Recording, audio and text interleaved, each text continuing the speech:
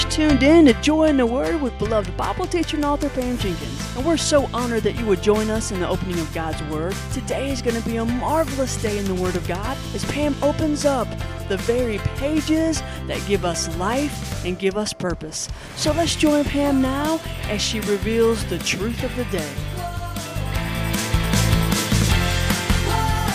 Well, we're going to look at the third day miracle. The third day miracle. So if you're taking notes, and I would encourage you to do so, I want you to write those 4 words down, the third day miracle. Because this is what we're looking at. And I want to set us into context where we are when we jump into our reading. Because Jesus in his earthly ministry, we know that Jesus would have been about 33 years old. When his earthly ministry began, before it really began, he went out into the desert, to the wilderness, and he fasted and he prayed for 40 days. And during that time, we know that Satan comes and he tempts him towards the end of that time, in his weakest moment. And so Jesus comes out of the wilderness, and he has been out there 40 days, and this begins his public earthly ministry. And we heard that John the Baptist, we've heard his words, he comes announcing Jesus as he's coming out of the wilderness, and somewhere in that time frame as he's coming forward, John baptizes Jesus. And God had already told John the Baptist, the one that you see the Holy Spirit landing upon. And that's the one. That's the one, because John had been out living, like a desert man himself out in the desert, and he hadn't seen his cousin all grown up. And so he said, Lord, how will I recognize him? And so God said, this is how you know. And John saw that. And so he announces, this is the one, behold the Lamb of God who takes away your sin. And we looked at that, didn't we? And that outer court and what that meant for every Jewish audience and even the Gentiles, what it would mean to know that their sins were taken away.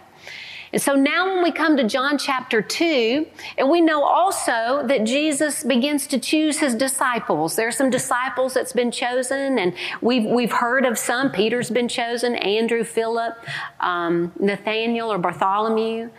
And so this ministry of Jesus has begun, and when we open up to John chapter 2, John is laying out for us the first miracle of the ministry of Jesus.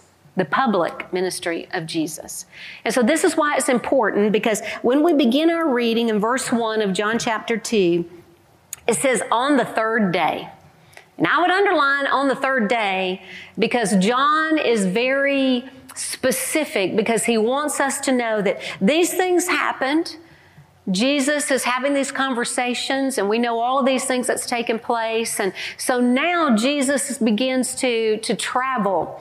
And on the third day, he says, this is what happens. On the third day, there was a wedding in Cana of Galilee, and the mother of Jesus was there. So Mary was already there, and both Jesus and his disciples were invited to the wedding. Can you imagine Jesus coming to your wedding? I mean, he wouldn't need to RSVP, right? So he's coming to the wedding, and so they're traveling. They're responding to this invitation, him and his disciples, the ones that he has so far, and they're coming to this wedding. And when the wine ran out, the mother of Jesus said to him, they have no wine. She states a fact. She states a need. They have no wine. In other words, they've run out. And Jesus said to her, and it sounds harsh at first, but we're going to break it down, because when you read it, every mother that's ever been that first reads it might say, well, my goodness, I can't believe he talked to his mother that way. Because he says, woman, what does that have to do with us? My hour has not yet come. My hour has not yet come. So I want to give you a few points tonight. So point number 1, I want you to write this down. It's a long road to glory. It's a long road to glory. And this is what we see right here just in these first 4 verses, because as they're traveling, John chapter 2 begins with Jesus and his disciples traveling to this wedding. Now, it doesn't give us these details. He just says they were invited to a wedding in Cana of Galilee. Well, the Cana of Galilee, this would have been a journey of about 80 miles from where they were in Bethany.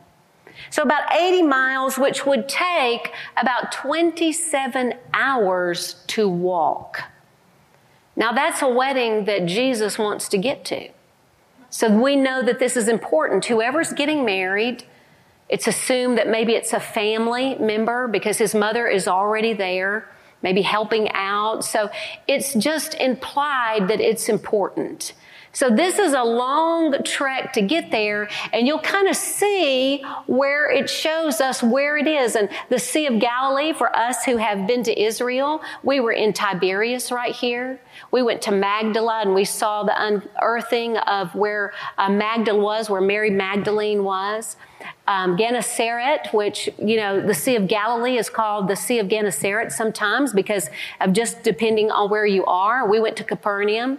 But if you go inward in the land, we know that that's where Cana was, where Jesus traveled to this wedding. And at this wedding, the mother of Jesus comes up to him somewhere in the midst of this celebration and says, they have no wine. They have no wine. And Jesus says to her, my hour has not yet come. So let me give you what the word hour here means in the Greek language so you'll know and you'll understand what is Jesus talking about. Hour here means an appointed or completed time. An appointed time or completed time. An appointed time. And Jesus, what he's saying to his mother when he says, woman, what does that have to do with us? With us. Meaning me and my disciples, maybe her. The terminology is not real clear. But we do know that he's addressing his mother, listen, not as his mother, but as a follower of him. He's addressing her because you got to understand, Jesus was not only her son, he was her Lord. You talk about a difficult and kind of a confusing relationship at times because Mary, even though she was his mother, still had to know her place as his follower. That I'm your follower first. You're my Lord first before you are my son. And somewhere in his growing up years, that transitioned into that relationship. And so when he addresses her to say woman in that time, even to your mother, was not an offense. It was not an offense. In fact, it's a term of respect. But he was asking her, what does that have to do with us? Because my hour has not yet come. I've not come on the scene here to this place to display who I am here. Because you see, what Jesus is saying is, I've reserved for that knowing and that showing of really who the bridegroom is for another wedding gathering someday. See, this hour hasn't yet come, and so we know that she understood what he was saying because we're going to see it in just a minute. But write this nugget down first because he's traveled a long way to get there. She's wanting something. She's wanting the need met, his mother. But the nugget here is glory comes when the work is finished. Jesus is referring to a finished work, that there's going to be a wedding someday, a gathering at the great marriage supper of the Lamb, but that's not the hour now. It's the wrong wedding, mother. It's the wrong wedding. So that hour, my hour to be shown as the true bridegroom, as the king, it's not here yet. And sometimes we so want Jesus to show himself, don't we? We so want the glory to come. Have you ever prayed that for your enemies? You know you have. Just show them who you are. Just show your glory. Or people that's doubted you, show your glory here. Or when your faith is struggling, Lord, I want you to just show and prove who you are. And I believe that was the heart of Mary in this situation. But there's sometimes we got to understand, glory takes the long road. But that hour, glory comes when the work is finished. And he's saying the work's not finished. It's actually just beginning. It's just beginning. It's the third day, and this is painting a beautiful picture for us, and we're going to get it tonight, I hope, with the Lord's help. And you see, we can know if the glory hasn't come, then He's not finished yet. There's some glory that's tucked away for Jesus to be revealed in the hour that God's appointed it.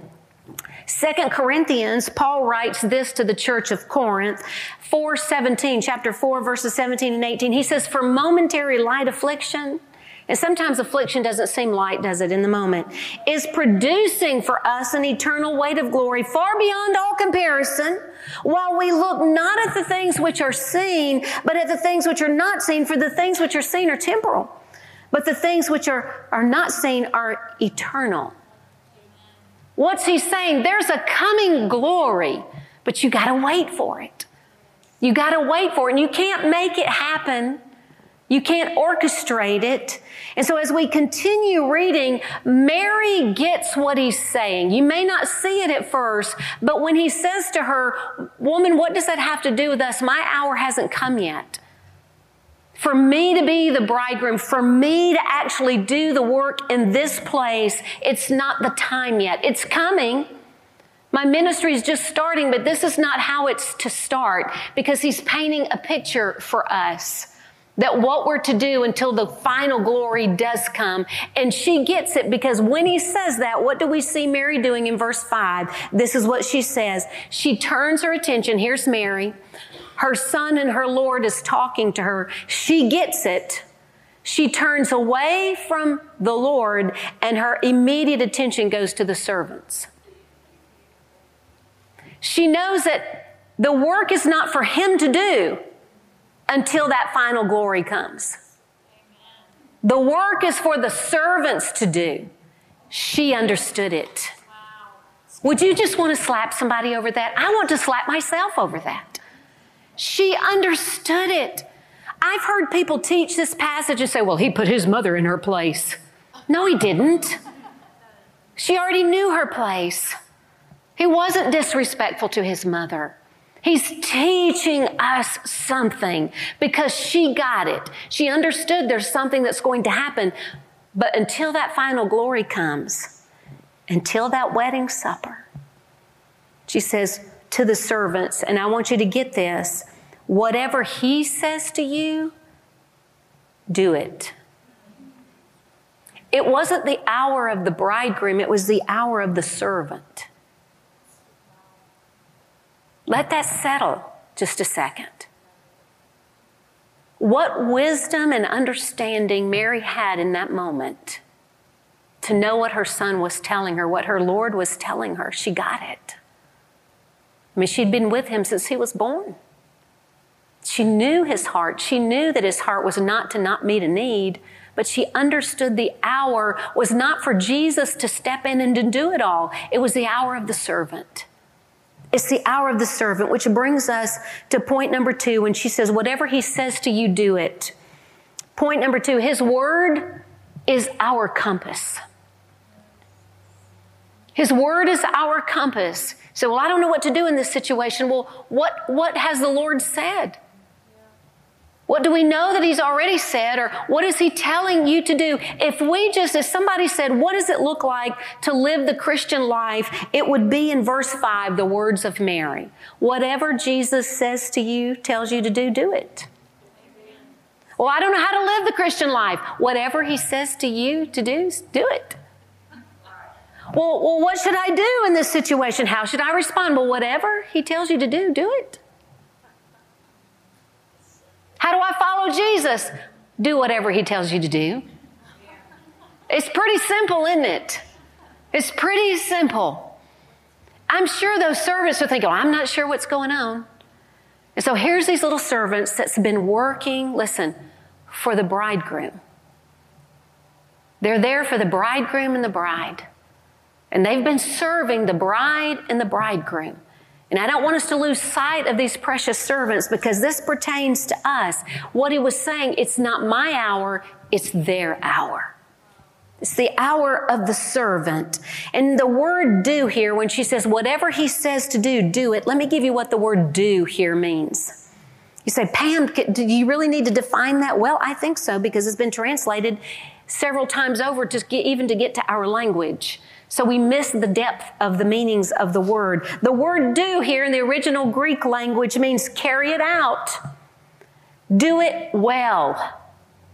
Execute it and celebrate it. So here we go. Carry it out. Do it well. Execute it. Celebrate it. So we could put in there, whatever he tells you to do, carry it out. Whatever he tells you to do it well. Whatever he tells you to do, execute it. Whatever he tells you to do, listen, celebrate it. Oh, my Lord's given me an assignment today. Oh, I can't believe the Lord told me to forgive my enemies. Yay! Love those, forgive those who persecute you. Yay! Celebrate it, carry it out, do it well. I mean, when you forgive, you forgive. I mean, don't hold anything back. Lavish the forgiveness on them. When he tells you to give monetarily, to serve in a situation, whatever it is, he said, you celebrate it. It's what his word's telling us. Celebrate it, execute it, do it well. Don't do it half-hearted. If you're a teacher of his word, if you're a leader in the church, lead well, study well. Give it all you've got. That's what Mary was saying to these servants, and this is what he's saying to us today, because it is still the hour of the servant. Still the hour of the servant until his hour comes. Let me give you a nugget right here.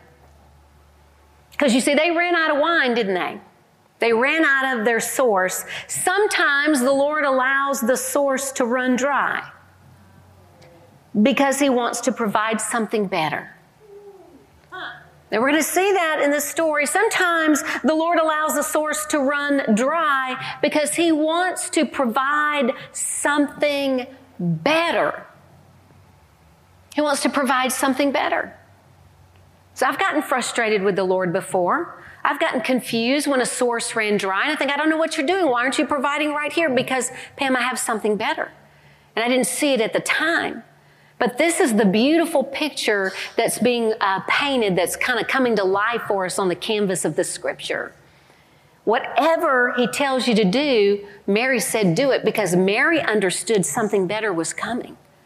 Something better is always coming. His response, and here's the thing, she goes to him with a need, and she says, they're out of wine. He doesn't say, stop the wedding. We're out of wine. We've got to provide wine. He doesn't do that. He doesn't do that. He responds in a different way. A way that maybe, even the servants or his mother didn't understand, but they trusted it. And sometimes his response to our need, that's his answer. However he responds.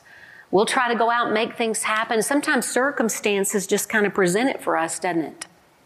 Okay, well, this is his answer. I'm just going to kind of wait, and I'm going to wait until he tells me. I'm going to live by thus says the Lord. I'm going to wait on him. Let me give you another nugget, because I think it's a beautiful one. I think we ought to paint this somewhere on our walls or somewhere. Obedience is the Lord's love language. Whatever he tells you to do, do it.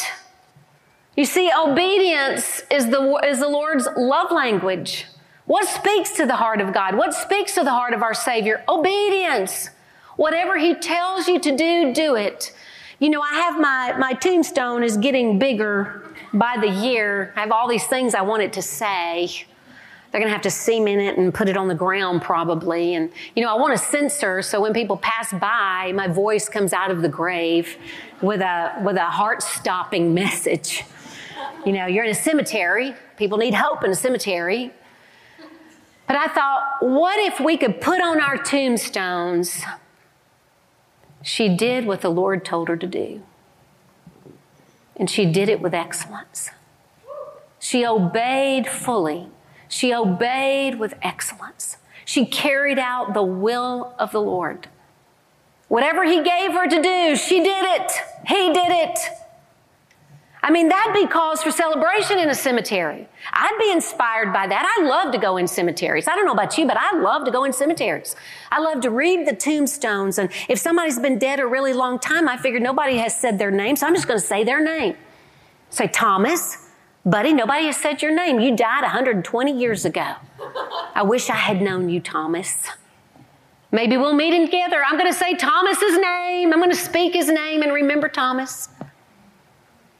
See, there are places that we will be remembered. Things that we do that people will remember us for. But do you know what heaven remembers you for? Your obedience. Your obedience. Because it is the Lord's love language. If you're a follower of mine, he said, you're going to be a doer of the word. You're going to keep my commandments. Whatever I tell you to do, you're going to follow it fully with all your heart. Let's keep reading. Well, let me give you a quote by D.L. Moody. I love this. There will be no peace in any soul until it is willing to obey the voice of God. And remember, Jesus was God, right? We've already learned that principle. There will be no peace in any soul, until it is willing to obey the voice of God, the voice of the Lord. That's where peace comes from. And if you don't have peace in something, check where you are in the will of God. Is there something that you're not obeying? Is there some area you're out of alignment with Him? Because when you're aligned with Him, you'll have peace. You will have peace. Let's keep reading verses 6 and 8. Now there were 6 stone water pots set there for the Jewish custom of purification. Now Mary's just said, whatever He tells you to do, do it. Containing 20 or 30 gallons each. And Jesus said to them, fill the water pots with water. So they filled them up to the brim. And He said to them, draw some out now and take it to the head waiter. So they took it to Him. Listen, the person in charge of the wedding feast. It's a picture of God the Father for us. It's a person in charge. You see, these 6 clay pots, these stone pots are sitting there, and they contain this water for purification where they could wash and they could purify themselves. But evidently these pots weren't filled. Because He says, take them and fill them up to the brim. Fill them up to the brim, which brings us to point number 3. There is power in the filling. There's power in the filling because these pots weren't full. If I'm running on empty, if I'm half full, meaning of the Lord, and I'm not refilling myself all the time. I have nothing to pour out. I'm empty. You know, I can remember being a young mom and just running on empty just about every day. You have to refill. So the first thing that Jesus addresses for the servants is fill what's empty. Fill it with the water that I'm telling you to fill it with, which we know if you study God's Word that the Word of God is the living waters. First thing He addresses is those pots aren't full. They're not full. So I want you to fill it up to the brim, and then I want you to draw some out, and I want you to take it to the head waiter. And I'm sure these little servants are saying, well, they're out of wine. We filled it up with water, and He wants us to draw this water and take it to the person in charge. We are going to be in so much trouble. Can't you imagine the little servants? I mean, I'm sure they would have gotten blamed some way for this.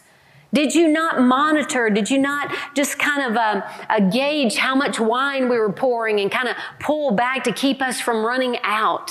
Did you give us a warning? Were you prepared? And so when He tells them, fill it up with water and take the water to the head waiter, I'm sure they're wondering what's going to happen in this. What's going to happen? You see, half-filled pots will never do with the Lord. Half-filled pots will never do. I don't want to be a half-filled pot, do you? I don't want to be. I don't want to be. Your nugget right here, listen.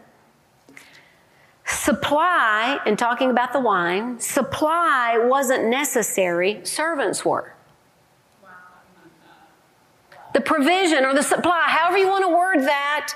Sometimes we think, oh, he's just got to drop it. He's got to send the ravens and I need to go out and just pluck it, and catch it from the sky or pluck it from the ground like the manna. He's got to do the work for us. And I know people with that mentality, and it drives me crazy. I'm going to sit back and God's going to bring it to me. I heard a missionary one time, and they were going, I won't say it in case they ever watch this tape. They'll know I'm talking about them. And I don't want that. But I'm using them as an example.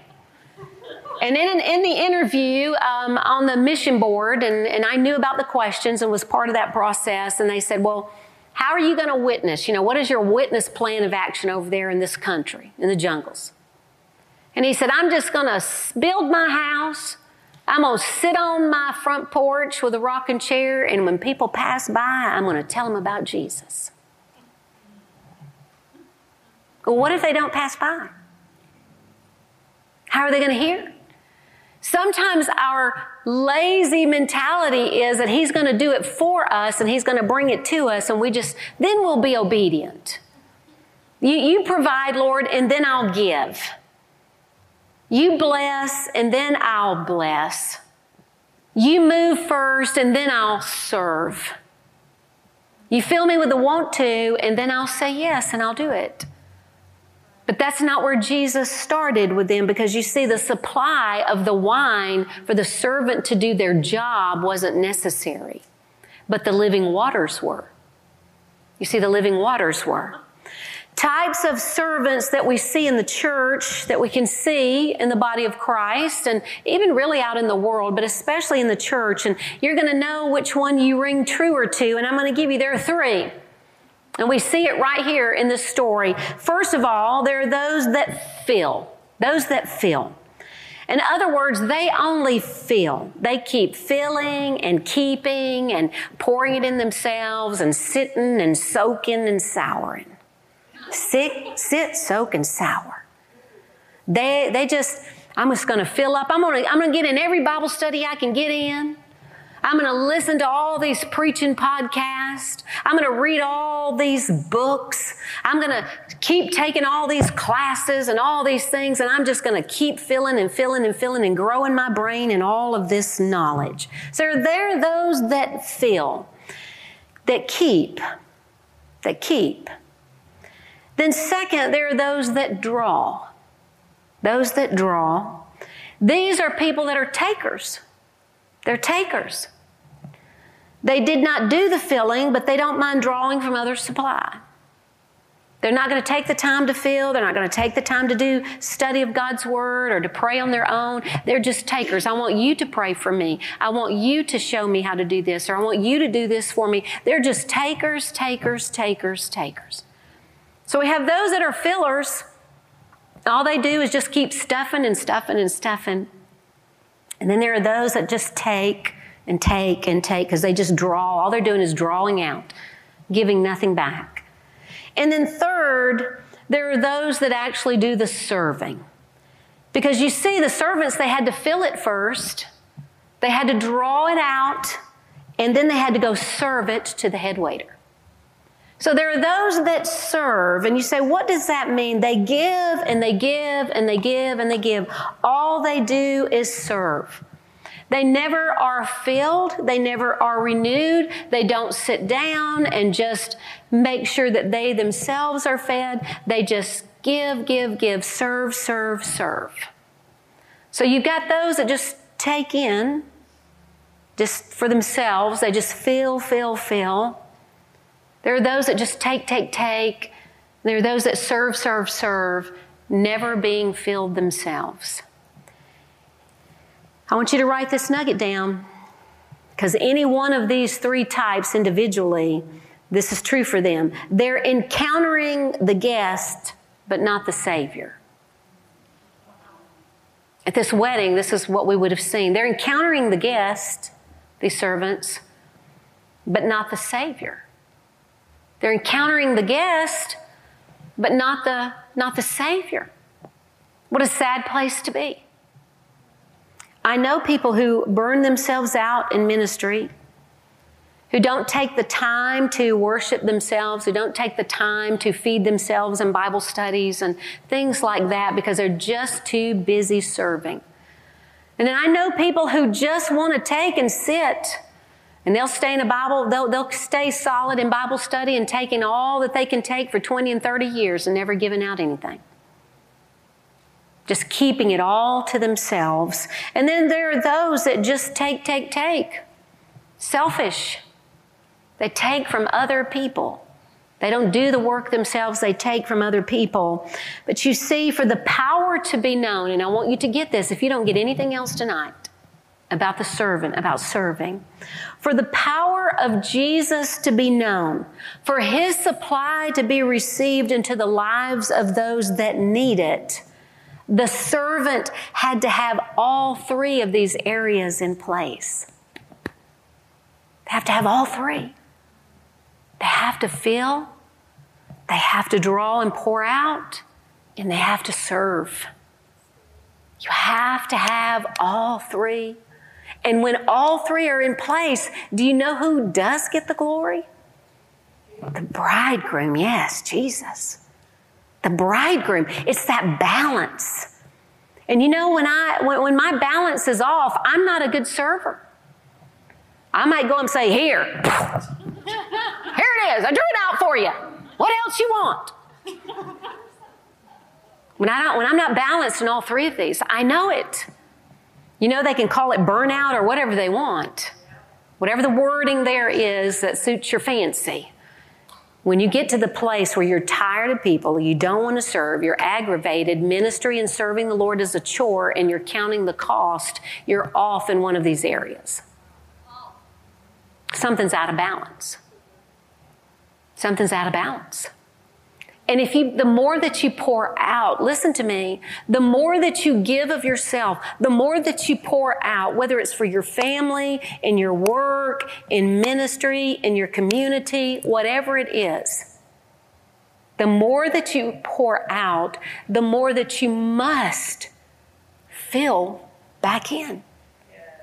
You have to keep filling back what you've poured out. And you have to keep serving with that. You go in the service of that emptying and that filling. You go in the service of that. And that's going to determine the area of ministry that the Lord can use you in, is the level that you have a balance. And I love that He put this story in the Bible, that this was the Lord's first ministry, the first miracle that He did, the first act of His ministry. You say, why would this be important? Because He's setting a standard for us. It's the rule of first mention in Bible study, that it sets a precedence right here. And the spotlight in this is on the servant and how the servant brings glory and points to the bridegroom and not themselves. You see, Jesus is trying to reach the Nicodemuses of the world that are scared, that are confused, that have been taught wrong, that haven't been given the truth, that's been given the wrong image of Christianity, that have to come to Jesus by night, that so desperately want to know Him, that so desperately want to know how to get to Him. He wants to reach the Nicodemuses of the world. John MacArthur said this, when the reality of Christ is introduced into a relationship of love and trust that has already been established, the effect is powerful. The effect is powerful. And the servants back here, before they ever went public out there and were used to bring glory to Him, could serve the waters that Jesus told them, that Jesus instructed them to have. They first had to be back here in that one-on-one with Jesus. If you don't have that one-on-one with Jesus, if you don't know Him back here with the water pots, you won't know Him out here with the people. See, we got to know Him back here in the secret place. Back here in the area where we're listening to Him and we're communing with Him and we know we're in His will. We've heard from Him. We know, thus saith the Lord. And in that, now we can go out here and we'd be confident. Even if we don't know what it is we've drawn out, we just know that He told us to do it. And we can trust it. I'm sure those little servants had that water going to the head waiter. You know, we drew it out. We drew it out. We want to give it and run. But I love this, what is painted for us. Let me give you a nugget right here. You see, Jesus wants true servants, and this is what he's looking for, true servants. Obedience to his word fills the clay pots of the world. Obedience to his word fills the clay pots of the world. And listen, we're clay pots. I don't care how cracked you are. You might be a cracked pot. You might have some holes in it. But he uses the clay pots of the world. And he's showing us this. I'm using earthen vessels.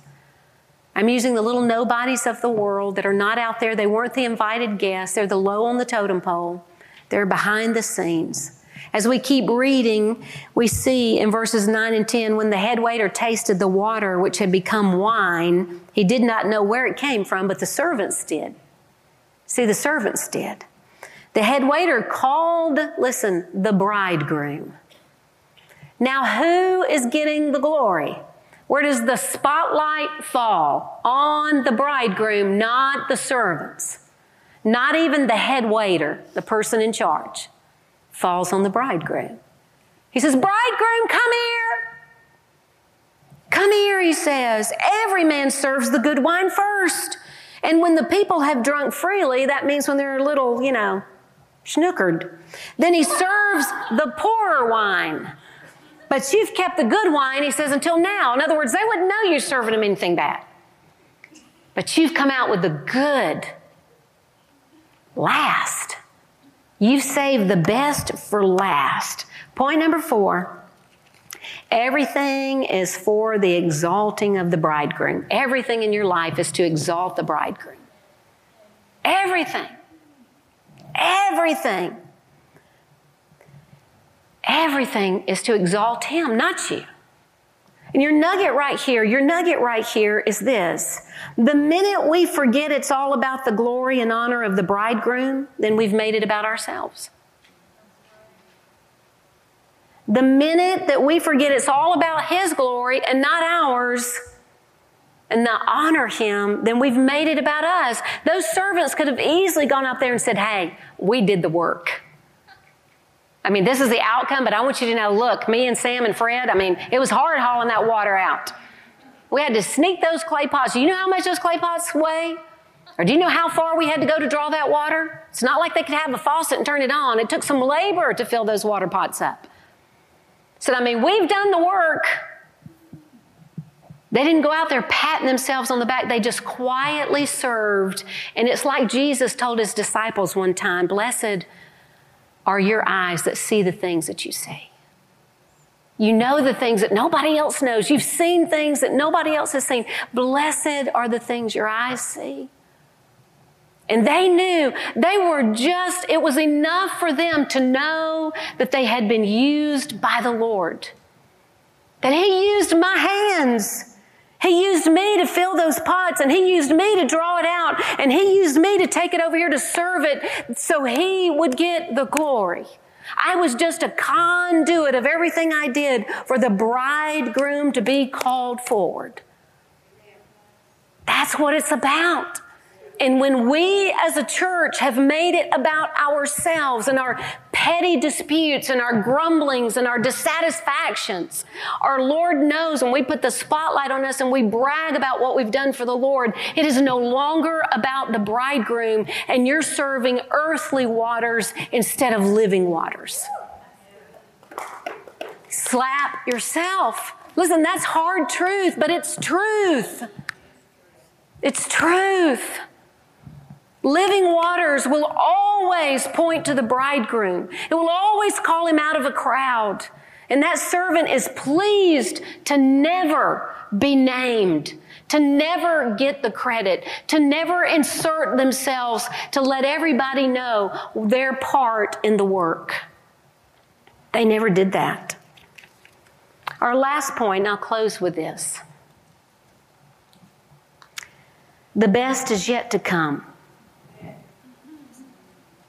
The best is yet to come. Because when we keep reading this last verse, John 2:11, in our passage that we're studying, it says, this beginning of his signs, we know that this was the beginning of his signs. The beginning of signs Jesus did in Cana of Galilee and revealed his glory, and his disciples believed in him. He revealed his glory to his servants, to his disciples. No one else knew, not in the wedding party out there. But those little servants knew. You see, the best is yet to come. The best is yet to come. When we turn to Revelation 19:9, it says, blessed are those who are invited to the marriage supper of the Lamb. Blessed are those. These are true words of God. Do you know what invited means? When it says, blessed are those who are invited. Because you remember, Jesus and his disciples went because they were invited. They were invited. Invited means to summon, to call out, to call by name, to be personally asked to do something. Blessed are those who've been invited, who've been summoned, who've been called to the marriage supper of the Lamb. You see, on the third day, there was a wedding in Cana. This is the beginning of his miracles. His last miracle is seen on the third day as well. It's at an empty tomb. And on the third day, they came to an empty tomb, and Jesus was not there, for he had risen. See, it's all about the third day miracle. And this is what Jesus is telling us: from here to there, from this earthly serving over here to this third day miracle right here, to that final third day miracle. You keep serving, you keep obeying, because there's a third day miracle in heaven that's coming, that we know we're all going to the marriage supper of the Lamb. The best is yet to come, is what Jesus was telling his mother and his disciples and the servants who were listening. My hour hasn't come yet, but it's coming. It's coming. You see, that third day, we're to wait for his glory. We're to obey his word. We're to keep serving until the bridegroom comes. We're to make it about honoring him. And let me give you one final nugget. One final nugget. Your present situation is not your final destination. Only an opportunity for the bridegroom to get the glory. Whatever your present situation is, whatever you've run out of, whether it's faith or hope or joy or strength or provision financially, a job, a home, whatever it is, peace, whatever it is. It says your present situation, no matter what a struggle it is, no matter how hopeless it is, that's not your final destination. It's only an opportunity for you to magnify Jesus in it by doing what you know his word tells you to do. Just obedience. Just obedience. My little granny lived by these words all the days of her life. She would say there's nothing sweeter than walking with Jesus. There's nothing sweeter than obeying Jesus. There's nothing more important than following him where he leads. And you see, no matter what happened in Granny's life, and she buried 2 children, son-in-law, outlived all her brothers and sisters, lost her mom at a young age. She was a teenager. Buried her husband long before she died. But for her, it was all about continuing on with him. Because it's your third day miracle. It's your third day miracle. When you begin with Jesus, we know that we're a servant. And there's someday we're going to be at a wedding. There will be no empty pots, but there will be earthen pots who understood what it was like to be filled with him and to be able to draw Jesus out of themselves to give him away. It's giving Jesus away in every situation, in every life that crosses your path. Just give Jesus away. Give Jesus away. It doesn't cost us anything to do that, does it? To give Jesus away. So it's about the servant, and it's the hour of the servant, but someday the glory's coming when we'll rest and we'll be the guest, and we'll sit at the table, and nothing will be short of supply there. You've been listening to Joy in the Word with beloved Bible teacher and author Pam Jenkins. Here at J-Bop Ministries, we're so honored that you would join us for the reading of God's Word. We pray that today's message has been an encouragement to your soul. Join us next time for Joy in the Word with Pam Jenkins. God bless y'all.